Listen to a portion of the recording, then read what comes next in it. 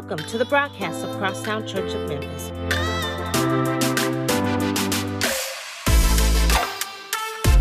We are a church that is Christ-centered, diversity-driven, and community-committed.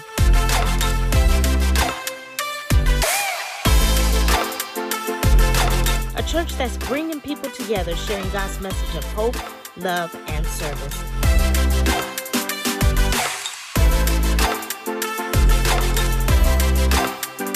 We seek to love God, love people, and serve the city.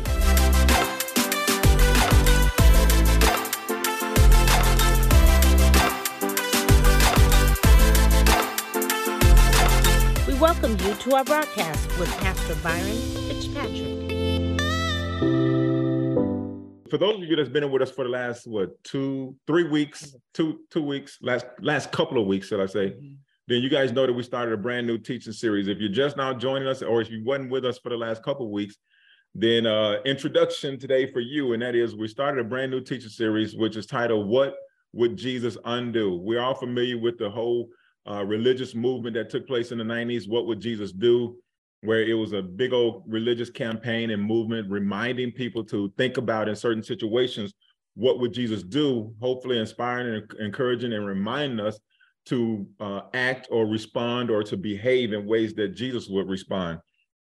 So we're not doing what would Jesus do, we're doing what would Jesus undo. And in this series, what would Jesus undo, we're looking at a few things that broke the heart of Jesus. And, you know, when those things break the heart of Jesus, how did he respond to them? And, you know, when it comes to our lives, you know, what are some things that, you know, we might be doing that is actually breaking his heart, you know, breaking his heart, disappointing him in a big way, not just a small disappointment, but disappointing him in a big way. You know, when we identify some things that we would undo, we need to take personal accountability and action to undo those things in our lives. We need to take personal accountability for the things that we might be doing that's breaking Jesus's heart. And we need to do what? We need to change. We need to change those things because none of us wants to be breaking the heart of Jesus. Amen. You know, week one, we talked about, the title of the lesson was The Hurt of Indifference.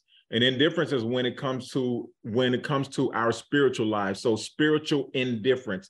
You know, so many people, they don't live their spiritual lives like it's a priority. They don't live their spiritual lives like it has any real value to it. You know, I shared a story with you guys about a gift that I bought Marguerite and her twin sister, which was a bathing suit / bodysuit that has dope across the chest for our 50th, for her 50th birthday and our 25th wedding anniversary. Right. And, you know, so we went to St. Thomas, the four of us, to celebrate your guys' birthday and our anniversary. And so I bought the twins these two matching swimsuits and bodysuits, and Marguerite hasn't worn hers since then, you know. And then just this past June, we celebrated our 50th wedding anniversary. 30th wedding anniversary. I'm sorry, dang, I'm jumping us up. Our 30th anniversary, and they're the twins' 55th birthday. And we went to the big pool party, man. It was great. And guess who shows up at the pool with the dope swimsuit on? Not my wife, but her twin sister shows up. So I'm like, this gift that I gave her, you know, it's like, wow, man, she don't even appreciate the gift that I gave her. You know, not to speak badly about my wife, but this is just a situation, right? And so Jesus, there's things that he's done for us. He's given us this gift of life, this spiritual renewal, this spiritual rebirth and life everlasting, but we treat it with indifference. We treat it like it's not a priority. We treat it like it doesn't have a lot of value. It's not a very key, very important thing that we invest in, like we invest in so many other things in our lives. We treat it with no particular interest, you know, like it doesn't really concern us. Amen. And our spiritual lives, they are mediocre spiritual lives, you know, at best. They're mediocre. Amen. So that's what we talked about in week one, and that is the hurt of indifference. The way we treat our spiritual lives with indifference is something that breaks the heart of Jesus. Amen. Week two, which was last week, we talked about the empty box. Amen. I shared a story about I was shooting photography at this wedding. And then when they got to the part where the groom and the bride was exchanging rings, the groom was handed the box by the best man with the bride's ring, and he opened up the box and there's no ring in the box. Amen. So the bride is standing there, like, what? It's an empty box, and the groom is looking at it like, where's the ring? And when it comes to our lives, our relationship, or what we give to God, it's like an empty box. And we specifically talked about worship, how our worship is like an empty box. What if the songs that we sing, the sermons that we preach, the service that we give were all an empty box that we give into God, an empty gift, amen? And we looked at how Jesus talks about people's worship as being empty and their worship being fake, amen? We don't want to have empty worship, the things that we do for God, the things that we do for Jesus, we don't want them to be empty, but we want them to be filled with purpose. We want them to be filled with intent. We want them to be true. Amen. And so today, just like I started week 1 and week 2 with a story, I'm going to start today off with a story as well. Okay. Years ago, when I first went into the ministry, I went to it was within my first year in ministry. I went to this church. You guys are familiar with churches doing these pastors' anniversaries, right? And these pastors' anniversaries, they put a lot of work into them, and a lot goes into them. In other words, these are big deals, right? And when it comes to all of the different special services throughout a year in a lot of churches, the pastor's anniversary seems like that's like the biggest, okay, outside of maybe Christmas. Matter of fact, some of them bigger than Christmas. Yeah. I ain't gonna lie about it. They are. It's like the pastor's anniversary is like the big thing of the year. All right. So I went to this pastor's anniversary. Margaret and I went to this church to celebrate this pastor's anniversary. And when I got there, it was in my first year of ministry. So a lot of people in the community, they knew that I was a minister, And so when I got there, one of the ushers saw me, and he began to escort me to the pastor's office. And so I was going to the pastor's office because, that's where all the pastors gather before service, and they discuss what they discuss. They talk about the service, they say a prayer, and then they come on out, at a specific time or whatever at the beginning of the service. So we're back there.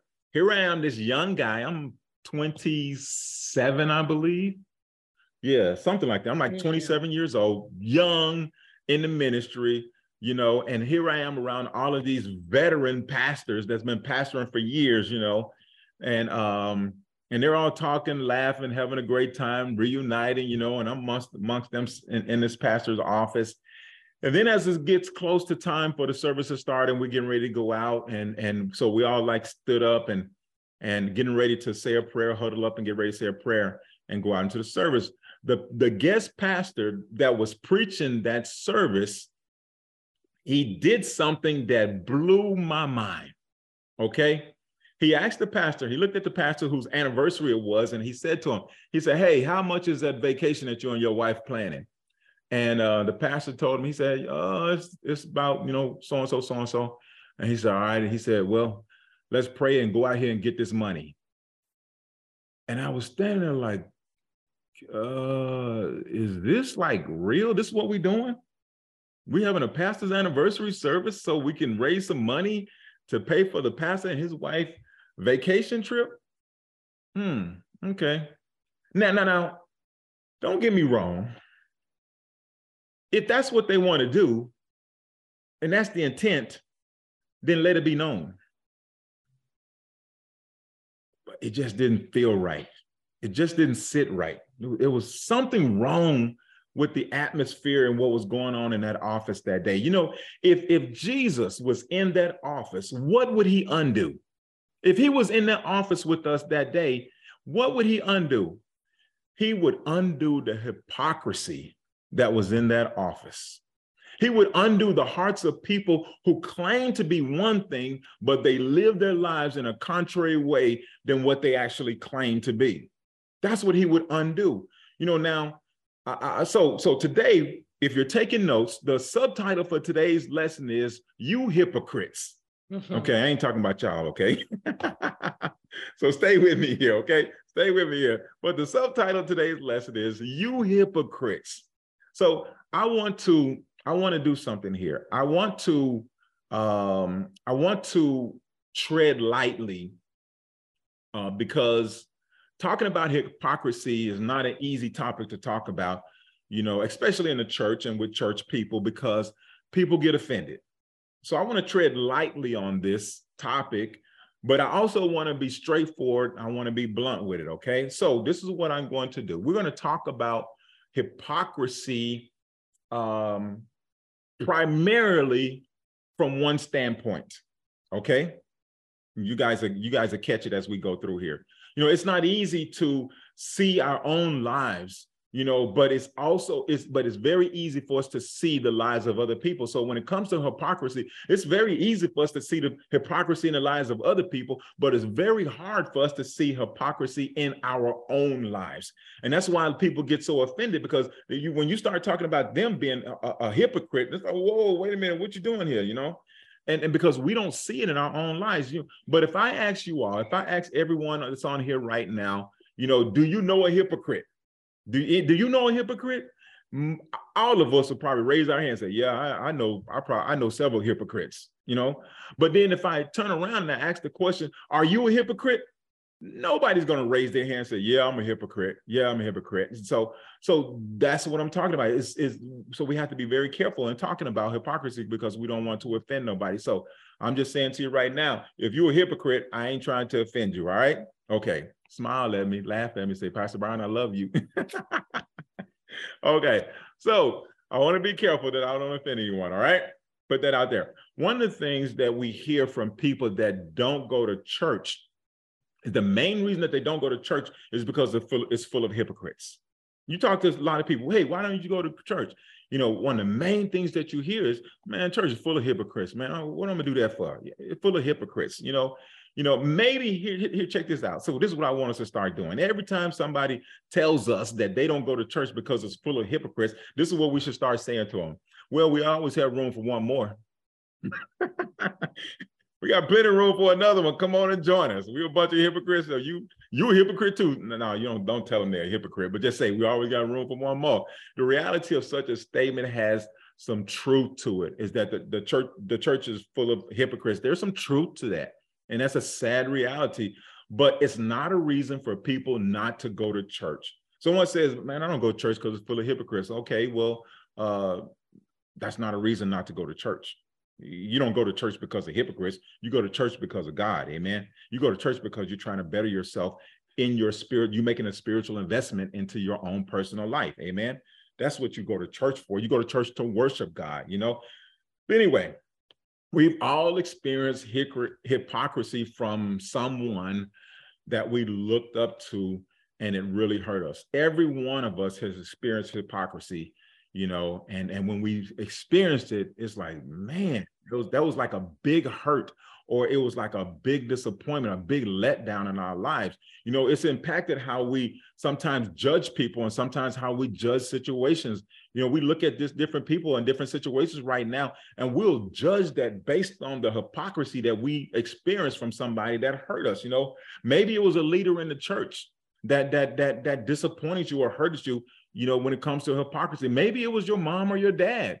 You know, we grow up sometimes thinking our mom and our dad is this one person, but then, you know, then we'll find out something else about them, or we'll find out another truth about them that we didn't know. And we'll look at them and judge them as being a hypocrite. Amen. A teacher, maybe it was a teacher that we looked up to, a coach that we looked up to, you know, or a well-respected person in the community. You know, we've all experienced it. You know, we've all experienced that hurt when we experience hypocrisy from someone. So many people have a lot of confidence, or shall I say, so many people have lost confidence in the church, and they have actually walked away from God because of hypocrisy. They experienced it in the church somewhere from somebody, and they judged the whole church, and they judged religion and everything, her whole religious experience. They judged it off of that experience of hypocrisy, and they've walked away from God. They've walked away from the church. They don't have a good relationship. Some people don't have a good relationship with their parents because of hypocrisy that they might have experienced. You know, they don't have, people have serious trust issues because of his hypocrisy. You know, hypocrisy is probably the single most damaging thing when it comes to the vitality of the church. When it comes to the church and its vitality, the legitimacy of the church, hypocrisy probably hurts it more than anything else. What would Jesus undo? He would undo the hypocrisy in people's hearts. He would undo the hypocrisy, you know, in the church. Amen. He would undo hypocrisy in our society. What would Jesus undo? He would undo hypocrisy. So my question is, what is hypocrisy? What is hypocrisy? Well, to understand what hypocrisy is, we also need to understand what it is not. Okay, so I'm going to talk about what hypocrisy is not, and then I'm going to talk about what it is. It is not the difference between the things that we do and the things that we wish we did. Amen. There's a lot of things in our lives that we do, but we wish we did something else. Amen. We trying to do this, but we end up doing that. You know, it is not the difference of how we behave and how we wish we behave. All right. Sometimes we have bad thoughts. You know, we all have bad thoughts, you know, and we do things, but we wish we didn't do it. We have these bad thoughts. We have these thoughts of things that we shouldn't do, shouldn't think, shouldn't behave, you know, but we find ourselves doing it anyway. Amen. That's not hypocrisy. Sometimes we behave in ways that we know we shouldn't do, but we do it anyway. We act, we say things that we know we shouldn't say, but we say them anyway. Amen. There are times where we need to bite our tongue. And instead of biting our tongue, we spew out. Amen. And we know this. These are things that we know we shouldn't do, but we end up doing it anyway. The Apostle Paul, he says, when I want to do right, I find myself doing wrong. When I want to do good, I do bad. Amen. We all do this all the time in our lives. We want to do good, but we end up doing bad. Amen. That's not hypocrisy. I want you all to know that, be very clear about it. That's not hypocrisy. You know what that is? That's just plain old sin, or just giving in to temptation. Sometimes we give in to temptation, amen. And when we give in to that temptation, man, somebody is picking my last nerve right now, and I am tempted to give them some real good choice words right now. And here you go, bam, you get it, you give it to them, right? That's falling into temptation. That doesn't mean that you're a hypocrite, amen. I love God with all my heart, you know what I'm saying? And I do my best to serve him and try to live my life, you know, the way he desires me to live my life. I try to follow him and hear him and, you know, have a relationship with him, do good by people. But man, this person right here, I'm finna put my religion on the shelf for a minute. Y'all know what I'm talking about, and give them a piece of my mind. That's just sin. That's just falling in, giving in to temptation, amen. That's not hypocrisy. All right. If that was the case, boy, we are all condemned to hell. I'm telling you, we condemned to hell. Amen. Amen. So here is what hypocrisy is. Here is what hypocrisy is. It's the difference in who we show and who we really are. It's the difference between who we show people we are and who we actually are. Amen. It's a difference between our public life and our private life. Amen. Hypocrisy, here's an easy way. Probably one of the simplest ways to really understand what hypocrisy is. Hypocrisy is a wolf in sheep's clothing. That's what hypocrisy is. I'm a wolf, but right now I'm finna put this sheep's clothing on. I'm a sheep, y'all. No, you're a wolf. Oh, hypocrisy is a wolf in sheep's clothing. That's the easiest way to understand it, amen? It's pretending to be someone that you're not with the intent of some type of personal gain or ill intent. In other words, I'm going to be somebody else in this situation. Why? Because there's some personal gain for me in it. There's some ill intent in this thing. You know, I don't like that person, so I'm a pretend to be, you know, something else, so I can, you know, do something wrong to them, or get some personal gain out of this thing. That's what hypocrisy is. The definition of hypocrisy is this: it's claiming to have moral standards or good behavior or beliefs, but do not conform to them in your life. You don't live by them. You claim to have moral standards. You claim to have good behavior. You claim to have these beliefs, amen, these spiritual beliefs, amen, these religious beliefs, but yet you don't conform to them in your life. You don't. Here's some synonyms of hypocrisy. Bigotry. Bigotry is hypocrisy. You know what bigotry is? Prejudice, bias. So all those people out there that's prejudiced, claiming to be Christians, they're hypocrites. Plain out simple, they're hypocrites. They're bigotries. They're bigots. Amen. Deceit. Synonym for hypocrisy is deceit, dishonest, fraud. To fraud people, amen, to be fraudulent in your activities and your dealings, you know, that is hypocrisy. Hypocrisy is a flat out lie. It's just a flat out lie. What's the dude name? Just slipped my name. He said flat out all the time. Anyway, he's famous dude. I can't think of his name right now. He said flat out. But anyway, flat out lie. That's what hypocrisy is. The book of Titus, chapter 1 and verse 16, it says, some people claim that they know God, but they deny him by the way that they live. They are detestable, they are dishonest, and worthless for doing nothing good. Wow. Well, I tell you, man, these Jesus and people who wrote in the Bible and people who spoke in the Bible, if y'all pay attention to them sometime, man, the way that they talk, they don't cut no corners, man. They don't be pulling no punches. They be speaking harsh. They like, dang, man, you know, put a little sugar on that when you say that, okay? They don't, man. They be pouring vinegar on that when they be speaking, boy. Titus and 1 verse 16 again, he says, some people claim that they know God, but they deny him by the way that they live. They are detestable, they are dishonest, and they are worthless for doing anything good. Ain't nothing good coming out of them. Boy, I remember, there was times, man, some of the older people used to say, well, you good for nothing. Like nothing? Like nothing? You mean nothing?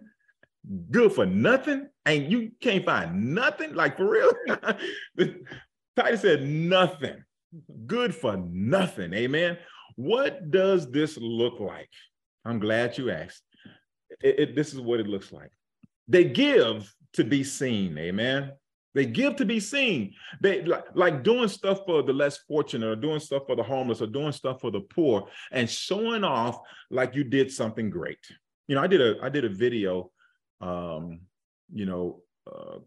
a month or so ago on TikTok, Facebook, Instagram.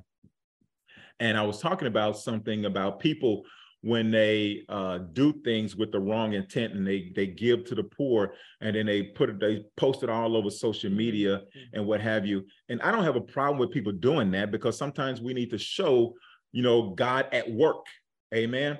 But sometimes the way people do it, some people do it in a way where they're really not so much focused on the God working in that situation. They're more focused on what they are doing. In other words, the spotlight is on them. And in the process, they are degrading or demeaning the people that they are helping. You know, so they give to be seen. We're not supposed to give to be seen. We're supposed to give because we love. Yeah. Amen. We're supposed to give because we have compassion on people. Amen. Here's another way what this thing looks like. They fast and they tell everyone that they're fasting. Go to somebody's house and everybody's eating and stuff like that, and you decide, you turn down the food. So why come you ain't eating? Yeah. Oh, I'm fasting and I'm praying. I'm fasting and I'm praying. Well, you ain't got to publicize it. Keep it quiet. I mean, the Bible tells us to fast and pray what? In secret. We don't have to go around publicizing it. Amen. You don't have to lie about it either. But why are you telling everybody? We do these, and I sometimes I struggle with this, and we do in churches sometime. I mean, the church that we used to be a part of, we used to do this once a year, where we would have these big sessions of fasting and praying, where we would go for the whole weekend, and people would be coming to the church, and the church would be open 24 hours, and people would be fasting and praying together and stuff like that. And it was a very publicized thing, And I understood the purpose and the cause for everybody to come together and to be on one accord for a specific cause. But with how open it was, sometimes I would feel uncomfortable about it. And, Jesus, so here in the Bible says, fasting and praying, when you do it what? In secret. Amen. Here's another thing. They pray to be heard. Some people, I believe some people, they practice praying at home. Because I swear, man, some people got a gift, you know what I mean? But some people, I swear, they be practicing at home, man. Because I remember when I was a kid being in church, man, and them deacons get up in there and pray. Well, I mean, them deacons, they used to sing when they prayed, boy. And they would get that. We had this one deacon, I can't think of his name, boy. He would come up when he would love to pray at the beginning of the service, and he'll start in his seat. We had a section. Okay, some of y'all don't know about this because y'all ain't too old school, but Doris know what I'm talking about. Deb know what I'm talking about. At Taylor's Chapel, CME Church, boy, you had the mother sitting on one side of the church and you had all the deacons sitting on the other side of the church, right? They had their special section where they sat, right? And the deacons, boy, them deacons, they would be sitting right there on their side in the chair, whichever deacon was praying that day, he would start praying right there in his seat, he would start praying right there in his seat, and then he would slowly get up out that chair and he slowly walk. And he slowly walked until he got to the altar at the front of the church, and he would get down on that one knee at the altar and pray. Man, that prayer was a song prayer, boy. And that prayer lasted, man, about 10, 15 minutes, boy. Deb, Doris, am I lying? If I ain't lying, jump in here and say, amen. Y'all know what I'm talking about, amen. On prayers, I like, amen. Amen, exactly, right?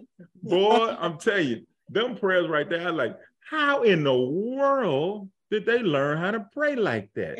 They must have been practicing, boy. They was at home practicing. But anyway, no, I used to love them prayers. I ain't gonna lie, I love them, man.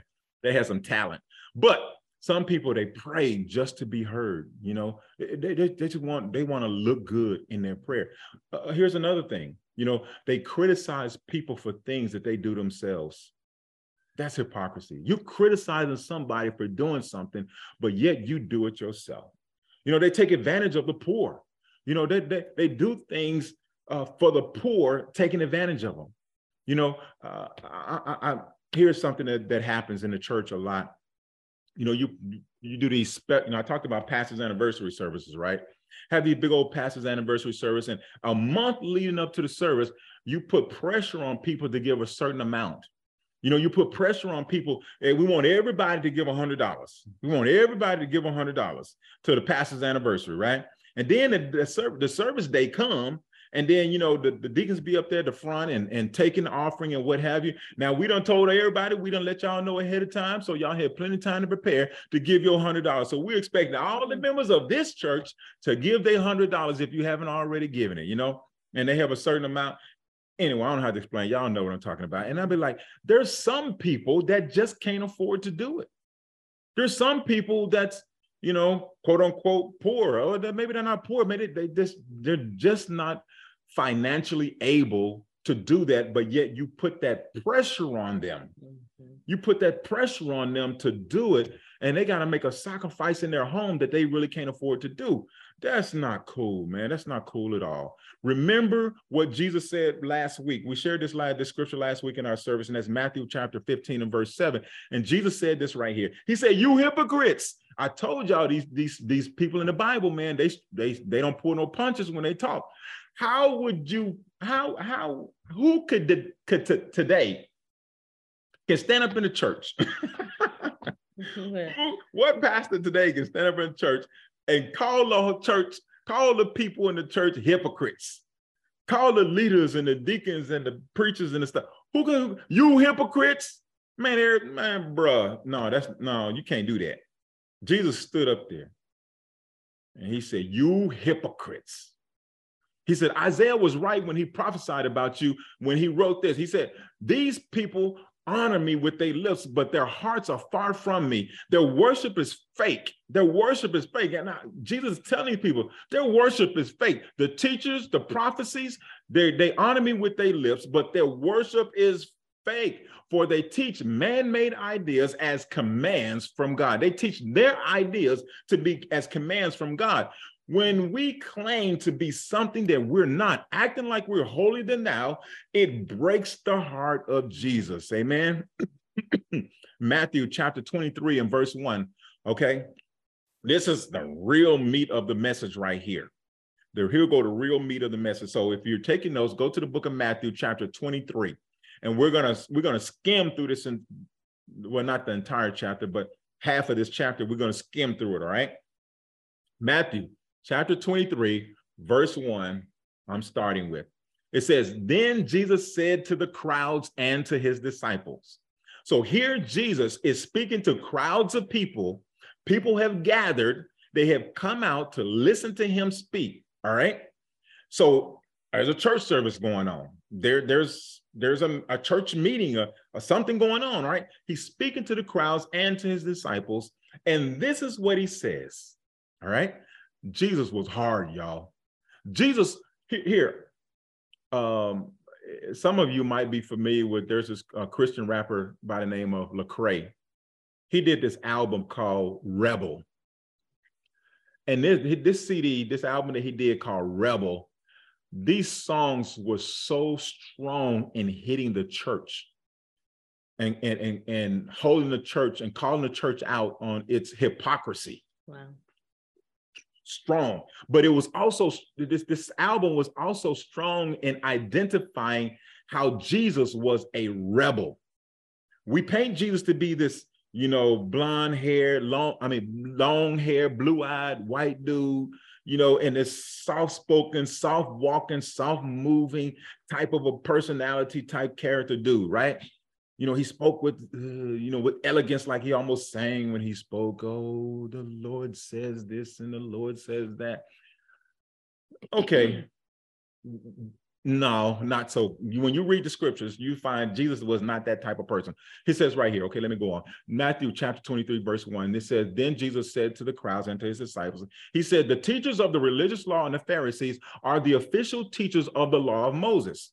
They are the official teachers of the law of Moses. He says, so practice and obey what they teach, but do not follow their example, for they do not practice what they preach. They crush people with unbearable religious demands and never lift a finger to ease their burden. Wow. Does that sound like somebody talking with some soft eloquence? No, that dude was coming with a hammer. He was coming like a judge. You hear me? He was coming hard with them. He said, the teachers, the Pharisees, the religious of the teachers in the church, they are the official teachers of the law of Moses. In other words, they teaching what they're teaching some good doctrine. They got some good stuff here. They teaching the law of Moses. They teaching what they supposed to be teaching. He says, so practice and obey what they teach. He says, but do not follow their examples. For they do not practice what they preach. They crush people. They crush people with unbearable religious demands and never lift a finger to ease their burden. Wow. There's a good pastor of ours that we had a partner church. He had a church in DC, John Cherry. And one of the things that he did, he had this series of teachings called Fleecing the Flock. And he was traveling around the country to different churches teaching this message, Fleecing the Flock. And he was talking about how churches and pastors and all these religious leaders in these churches are fleecing the flock, the people. In other words, they was putting all of these unbearable religious demands on people, and they were never lifting a finger to ease their burden. Wow. Here's an example, like making all of this financial investment into churches, but not doing nothing whatsoever to try to ease their own personal burdens in their own lives. Jesus is telling the crowds that they got some good teaching, they got some good doctrine, but don't follow their examples. Their examples are very bad. This 23rd chapter of Matthew is brutal. It's brutal. When you get a chance, go and read this entire chapter. It is brutal. Jesus comes and he lays down the hammer. He lays down the hammer hard, right? So let's skim through this now. So throughout this chapter, he calls them hypocrites multiple times. He says, hypocrites. I think it was like 7 or 8 times. 7 or 8 times. Hypocrites. Call them out, right? So in verse number 13, he calls them hypocrites. He says, He says, what sorrow awaits you, teachers of the religious law, and you Pharisees? He says, hypocrites. He says, you shut the door on the kingdom of heaven in people's faces, and you won't go in yourselves. Wow. So That's deep. yeah, you shut the door you shut the door to the kingdom of heaven in people's faces, and you won't go in yourselves. Well, I'm gonna help you understand that real quickly. Okay, so to understand this, we need to understand what the kingdom of heaven is. I'm not going to go to a whole big old explanation or what the kingdom of heaven is, but I'm going to give it to you in short. All right. The kingdom of heaven is this. It's when you open up your heart, your spirit to God as to be the king of your life, accepting his way of living. In other words, it's when you give your heart to God, when you give your heart to Jesus and you become a disciple, you become a Christian, amen. And you make a commitment to live accordingly, amen. That's what it is to be a part of the kingdom of heaven. So remember in Matthew chapter 15 and verse 7, I just read the scripture just a few minutes ago. He said, you hypocrites. Isaiah was right when he prophesied about you. When he wrote, these people honor me with their lips and with their hearts, but their hearts are far from me. He says, their worship is fake. Why? Why? He says, for they teach man-made ideas as God's commands. In other words, they're teaching their own, they could come up with their own religious laws, their own religious rules and everything like that, even using God's rules and God's laws, because in this particular scripture right here, when Jesus said this, he was talking about them telling, the Bible says to honor your mother and your father, but yet you make people honor you over your mother and over their mother and father. So you directly disobeying the commandments, but you're getting on the disciples about washing their hands before they eat. Like, really, man? So washing your hands before you eat is more important than honoring your mother and your father. Y'all got something wrong. Anyway, they teaching these man-made ideas instead of as God's commands. Instead of teaching people to let God be king of their own lives, they're teaching people these man-made ideas as God's commands. By doing so, they're shutting the door of the kingdom of heaven in people's faces. And they themselves are not even doing it. In other words, they're not even doing it themselves. They're not allowing for God to be king of their heart. They're not allowing for themselves to live in God's kingdom, the kingdom of heaven, amen? And they're shutting the door on other people. Anyway, that's just a brief understanding of what that is. It's actually deeper than that. But let's move on. In the chapter 23, I'm going to continue skimming him. Verse number 15, he says that Jesus calls them hypocrites again, and he says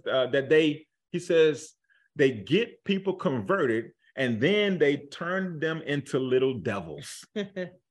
All right, he calls them hypocrites. He said, y'all get people converted, but then you turn them into little devils. I remember the same pastor. I was just thinking about John Cherry one time. He said. This was a leadership meeting, so it was more of a small group, intimate meeting with pastors actually and ministers. And he says we're talking about churches that have staff members, paid staff members. So when churches grow to a certain size and you bring people on, and he was talking about church staffing. And one of the things he said church staffing is really is very unique. He said because you can bring a good church member on staff and you can ruin them, because they see all the behind the scenes stuff go on. In other words, behind the scenes, churches ran like a business because there's a whole lot of business aspects to it. But not only that, you got a whole bunch of imperfect beings. So what happens is you have this person who's in the church, they're part of the congregation in the church and everything's beautiful, everything's great, everything's good, you know what I mean? And they see all of these people who are running the church in a certain type of way. But once you bring them on staff, they see a different type of person, not a hypocritical type of a person, but they see a different type of a person. And sometimes that can ruin people. But if you have staff people who are hypocritical, it turns them into little devils. Wow. In other words, he says, Jesus in verse 15, he called them hypocrites. And he says, you take people and you get them converted and then you turn them into little devils. In verse number 23, he calls them hypocrites again, and he calls them on their tithing, but they ignore justice, mercy, and faith. He says, you guys tithe with the little bit of tithing that you do, but then you don't give no attention to justice, mercy, and faith. You want everybody to see you tithing, but you out here doing you have no mercy on these people. You're not exercising any faith and you're not exercising any type of justice whatsoever. So you think your tithing is going to get you in? while you're ignoring justice, mercy, and faith.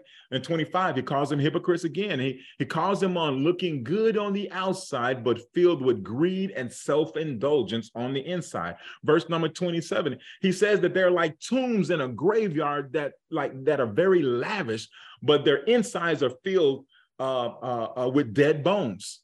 In other words, the tombstone looks good, but inside the grave is dead bones. He said, that's what y'all look like. You bunch of hypocrites. And 29, he calls them hypocrites again, and he calls them out on building monuments for prophets that their own ancestors killed. Their own ancestors killed these prophets. And y'all now building up monuments to honor these prophets. Wow. And in verse number 31, he calls them snakes and vipers. He said, you snakes and vipers. And he tells them that they might as well finish the job that their ancestors started.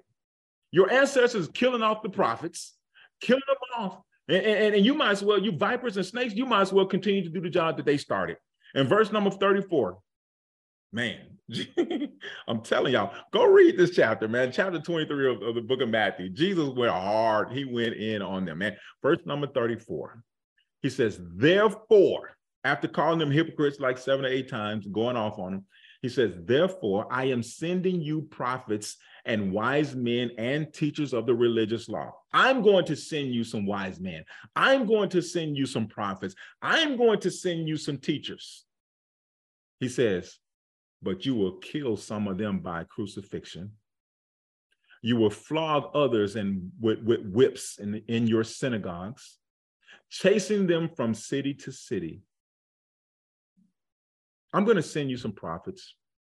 I'm going to send you some wise men. I'm going to send you some teachers, some that are not hypocrites, because all y'all are hypocrites. But you know what you're going to do? You're going to kill them. You're going to crucify them. You're going to flog them. You're going to whip them. You're going to chase them from city to city. And we know that to be true. What Jesus said, they actually did. They killed all of the disciples, beheaded them, burned them in pots of boiling water, boiling oil. They stoned them to death. They burned them at the stake. You know, they killed them all. Killed them all. Mm-hmm. He says, as a result, you will be responsible for the murders of many godly people. Wow. Many godly people. You're going to be responsible for them. We're bringing this thing to a closure now. In the book of Matthew, chapter 23, Jesus addresses the crowds about the Pharisees and the religious teachers and their hypocrisies. But he also warned the people about their own hypocrisies. He just did not address the Pharisees and the teachers. He addressed the people also about their hypocrisies. Preachers and teachers are not the only ones breaking the hearts of Jesus in this area of hypocrisy. A lot of people are. You know, hypocrisy happens in every aspect and every area of our society. It's not just in the church. It's not just in the religious community. It's everywhere. But it seems like the most damaging place and the most publicly condemned area is when it comes to the church. Everywhere else in our society, when it comes to hypocrisy, it seems like the most hurt and the most damage is done when it comes to the church and when it comes to the, quote unquote, religious Christian people. Maybe the reason is due to, the fact that, how much it disrespects or misrepresents God and how much it actually breaks the heart of Jesus Christ. If he could undo something, he would probably undo, or not probably, he would undo the hypocrisy in the church and in the people's lives that's supposed to be representing him and representing the Father. Let's be people. We all need to be people that need to live by moral standards, live by good behavior, and live by the beliefs that we uphold in our God and our Savior and in this religious life that we are living. We need to be people that are not filled with bigotry, not prejudice and not bias. We need to be people that's not deceitful. We need to be people that's not dishonest. Just be truthful. If those pastors that was in that office when during this pastor's anniversary service, if they had just let it known up front that we're going to be raising an offering, a special offering for the pastor and his wife, and we want to send them on vacation. We want to give them a gift. We want to send them on vacation. And I've been to anniversary services where this was actually done. They were very upfront about it. We love our pastors. We love our pastor and first lady or whatever. We love our pastors, and we want to be a blessing to them. This anniversary service is about being a blessing to them because they have been a blessing to us, and we want to send them on vacation. They deserve it. They deserve some time off together. And so the offering that we're going to be raising is for them to have a vacation. And so instead of being dishonest about it, be very honest about it. Yeah. You know, God wants us to be people. We should be people that are not fraudulent and not living a life that is a downright lie. We all do things that we wish we wouldn't do. We all act in ways that we wish we wouldn't act. We all say things that we wish we didn't say. That's not hypocrisy. That's just sin or giving into temptation. But sin is when we're pretending to be one thing when we're actually something else. And we're pretending for self-indulgence. We're pretending for self-gain. We're pretending for ill intent. In other words, being a wolf in sheep's clothing. And Jesus is heartbroken when we sometimes act like wolves, but put on sheep's clothing. Closing quotes. Y'all know I like to close with some quotes. And the first one is this: practice what you preach or change your speech. Amen. The next one is this: the only thing worse than a liar is a liar that's also a hypocrite. You're a liar and a hypocrite. Wow. Okay. The truth is, hypocrisy of humans is everywhere. It's not just in the church, it's everywhere. Amen. All right. We got a lot of politicians who are hypocrites. We got a lot of bosses who are hypocrites. We got a lot of coworkers who are hypocrites. It's everywhere. Amen. Last quote is this: hypocrites are easy to recognize. So if you want to know how to recognize hypocrites, here you go. They spend most of their time pointing out the flaws of others and the rest of their time trying to flaunt their own perfections. They're pointing out your flaws, but they're glorifying their perfections. If this message was a blessing to you and you would like to support this ministry in a financial way, you can donate electronically by texting to 84321 and enter the dollar amount you'd like to donate in the message area. Or you can mail a check or money order to Crosstown Church of Memphis, P.O. Box 40981, Memphis, Tennessee 38104.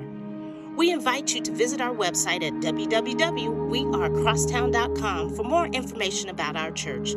Join us for our next broadcast next Sunday at 10 a.m. Be blessed and be better.